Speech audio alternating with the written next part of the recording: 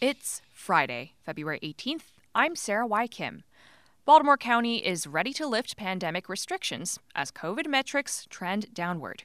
A coalition of education advocates say Governor Hogan has shortchanged Maryland schools by over $100 million, and they want that money put back. In Maryland legislative news, a hearing on a Senate bill to ban untraceable ghost guns goes long into the evening. A Republican caucus committee presents a package of bills they say will restore integrity to state elections. Maryland's Senate president says a deal has been reached that will keep clubs on the block open until 2 a.m. But one club owner says, "What deal?" And Paul McCartney makes a return to Baltimore after more than 5 decades. It's the Daily Dose from WYPR, our latest reporting on Maryland's COVID-19 response and the local news of the day, made possible by GBMC Healthcare. Maryland is likely to reach another milestone in the coming days when it comes to COVID cases, the 1 million mark. State health officials today added about 850 cases, bringing the total since the start of the pandemic to about 996,200. On a positive note, both cases and hospitalizations continue to fall. Starting tomorrow, you can get a COVID vaccine at Maryland's casinos. Governor Hogan announced this week that all 6 casinos will participate in a program to offer free vaccinations administered by the Maryland Department of Health. More than 70% of Baltimore County's workforce has been vaccinated for COVID-19.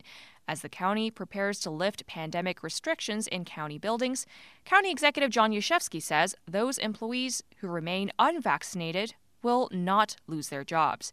WYPR's John Lee reports. The masking mandate in county buildings will end February 28th. Unvaccinated employees will no longer have to get a weekly COVID test. Appearing on WYPR's Midday with Tom Hall, County Executive Oshevsky was pressed about those unvaccinated employees. Will they be shown the door for putting the public at risk? Oshevsky said no, pointing out that home test kits and masks are available for those who want them. Between our very high vaccination rate and the availability of these high-quality masks and tests, we feel pretty comfortable taking this step and not having to take those additional actions that you mentioned. The county has approximately 9,000 employees, and the county's overall vaccination rate is nearing 80%. John Lee, WYPR News. The Maryland State School Board is expected to take up the issue of masking in schools next week. Yesterday, parents were among demonstrators in Annapolis, demanding an end to school mask mandates statewide. They called on other counties to follow Anne Arundel County, which decided last week that masks in its schools are optional starting next week. The Blueprint Coalition, a group of education advocates, is charging that Governor Larry Hogan shortchanged schools by nearly $140 million in his budget, and they want him to restore it. WYPR's Joel McCord reports. Under the Kerwin funding formula, most of that money was to go to Baltimore City and Prince George's County schools with concentrated areas of poverty, black and brown students, and students with special needs. In a noon press conference, Delegate Stephanie Smith, chair of the Baltimore City House delegation, said the money is owed to those schools and she wasn't uncomfortable asking for it. I'm incredibly energized to demand that the governor of this great state move the money in a supplemental budget to where it rightfully belongs. Delegate Nick Charles, chair of the Prince George's House delegation, borrowed from the governor's line about wearing face masks. Governor Hogan, we are asking you to work with us and fund our damn schools. Hogan spokesman Mike Ricci said in a statement the money this group wants isn't due until next year. I'm Joel McCord, WYPR News. A Maryland Senate committee heard testimony Thursday on its bill to ban unserialized, untraceable firearms known as ghost guns during a hearing that lasted well past sundown. WYPR's Callan Tanzel-Sedith reports. Lawmakers heard hours of testimony for and against the legislation, including from Baltimore Mayor Brandon Scott.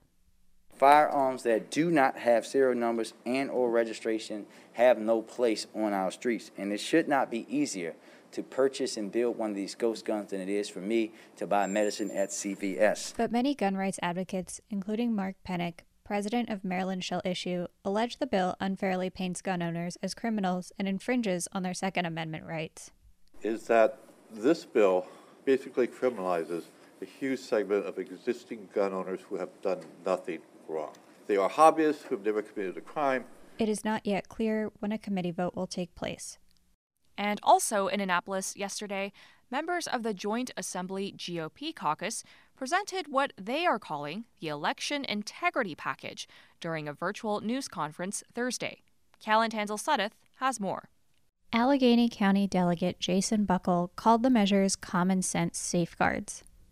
Our Republican caucuses have a history of advocating for secure elections that our citizens have faith in. This legislative package proactively establishes safeguards to ensure the integrity of our elections going forward.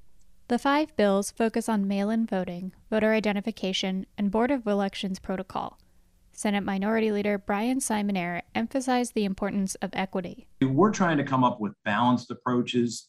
We realize there's need for greater access, but at the same time, you have to have greater security to ensure the integrity of our elections. But critics worry the approach will only impose more barriers without doing enough to ensure disenfranchised voters have equal access to polls.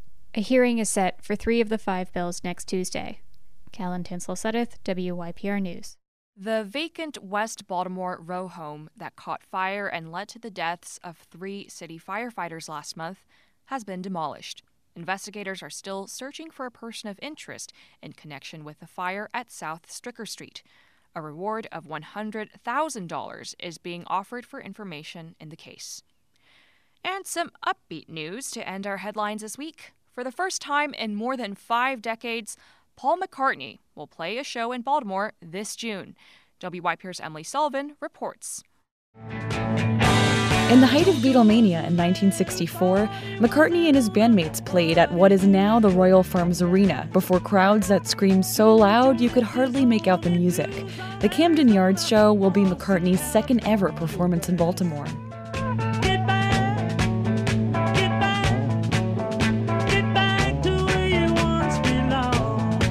Camden Yards has hosted post-game concerts in recent seasons, but McCartney's show will be the stadium's second ever standalone concert.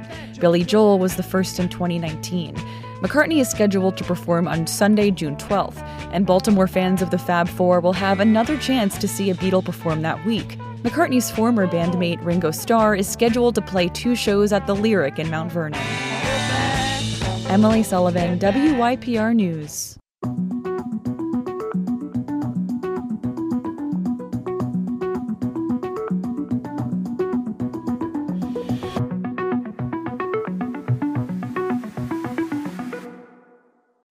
State Senate President Bill Ferguson's office announced a deal this morning that would allow the strip clubs on Baltimore's block to stay open until the usual 2 a.m. instead of closing at 10 p.m. under a bill he had introduced. But WYPR's Joel McCord reports the most outspoken club owner says she knows nothing about a deal. The deal was announced in a morning press release from Ferguson's office. It said Ferguson, the 3 delegates from his district, Luke Klippinger, Brooke Learman, and Robin Lewis, and City Councilman Eric Costello, had reached a concept agreement with a representative majority of clubs on the block. It included amendments to Ferguson's bill that calls for consistent use of security cameras, sharing the footage and the clubs paying for a deployment of police at peak hours, and drafting security plans to be approved by the City Liquor Board and Police Department. But Sarah Wantlin, co-owner of the club Pussycat, told WYPR she was not made aware of any agreement. We didn't reach no agreement. We did not speak to any of the politicians that were proposing this bill. It was news to us. Her lawyer, Tharu Vignaraja, said the 2 of them had a conference call with 10 other club owners after the agreement was announced. Each of them represented on the call confirmed that they had not reached a deal. They did not know about a deal that had been reached, and they learned of it from the news this morning and were as surprised as the rest of us. Delegate Klippinger, whose name was among those on the press release, referred questions about the deal back to Ferguson's office. Talk to the Senate President's office. He would be in the better position. He's the one who came to this agreement with with people on the block. In the afternoon, Ferguson's office issued a statement saying he met February 6th with several of the block licensees and their authorized representatives, and that over the next 2 weeks negotiated with 8 of the licensees to reach the agreement. His spokesman referred questions to Baltimore lawyer Frank Boston, who did most of the negotiating. In a telephone interview, Boston said he had negotiated with many of the same clubs Vignarajah said had no knowledge of the agreement, and he said Vignarajah knew of the meetings. Ferguson, whose district includes the block, announced his early closing time bill at a news conference last month. He said it was part of an effort to reduce crime in the downtown adult entertainment district. He cited more than 800 calls for service, including shootings, robberies, and assaults in the 2-block stretch of East Baltimore Street in 1 year. Despite the efforts of the police, despite increased deployments, despite having to stretch the entire district just to cover 2 blocks, not just the incidence of violence, but the severity of violence has escalated. Vignarajah called claims of a crime problem on the block preposterous and said they aren't supported by the data. You've got essentially 50 homicides in Baltimore this year. Not a single one of them has been in the Central District. Last year, there were 27 homicides in the Central District. Not a single one of them was anywhere near the block. He said none of the club owners he spoke with agreed to pay money for extra police, and that many of them already comply with parts of the agreement Ferguson's office announced. They already use security cameras and make that footage available to the police department as a matter of course. That's something they've long done. Several of them have registered their cameras with the police department, so City Watch can actually access them directly from Watch Center without even their permission. The House version of the closing time bill comes up for a hearing Monday afternoon. The hearing on the Senate bill is scheduled in March. I'm Joel McCord, WYPR News.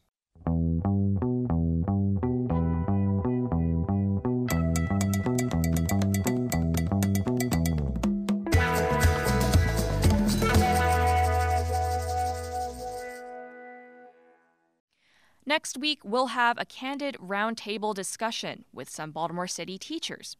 And our executive editor of the podcast will come from behind the desk to host a series of conversations with Black women in medicine. We cover the news of the day here on the Daily Dose, but it's also a platform for listeners like you. Got a thought or a story you want to share about life in the era of coronavirus? Leave us a voicemail to play on an upcoming episode. The number 410-235-6060. We've also got a button on the WYPR app so you can record a voice memo that way too. Just tap Daily Dose Comments on the app or give us a call. The number again, 410-235-6060. We're always happy to hear from you, and we'll be here for you again on Monday. The Daily Dose is brought to you by WYPR, made possible by GBMC Healthcare. Big thanks to my news team colleagues Rachel Bay, John Lee, Joel McCord, Emily Sullivan, and Callan Tanzel-Suddeth. Our digital content director is Jamila Krempel, and our general manager is LaFontaine Oliver. The executive editor of the Daily Dose is Danielle Irby. Stay healthy, stay sane, and stand together. I'm Sarah Wyckim.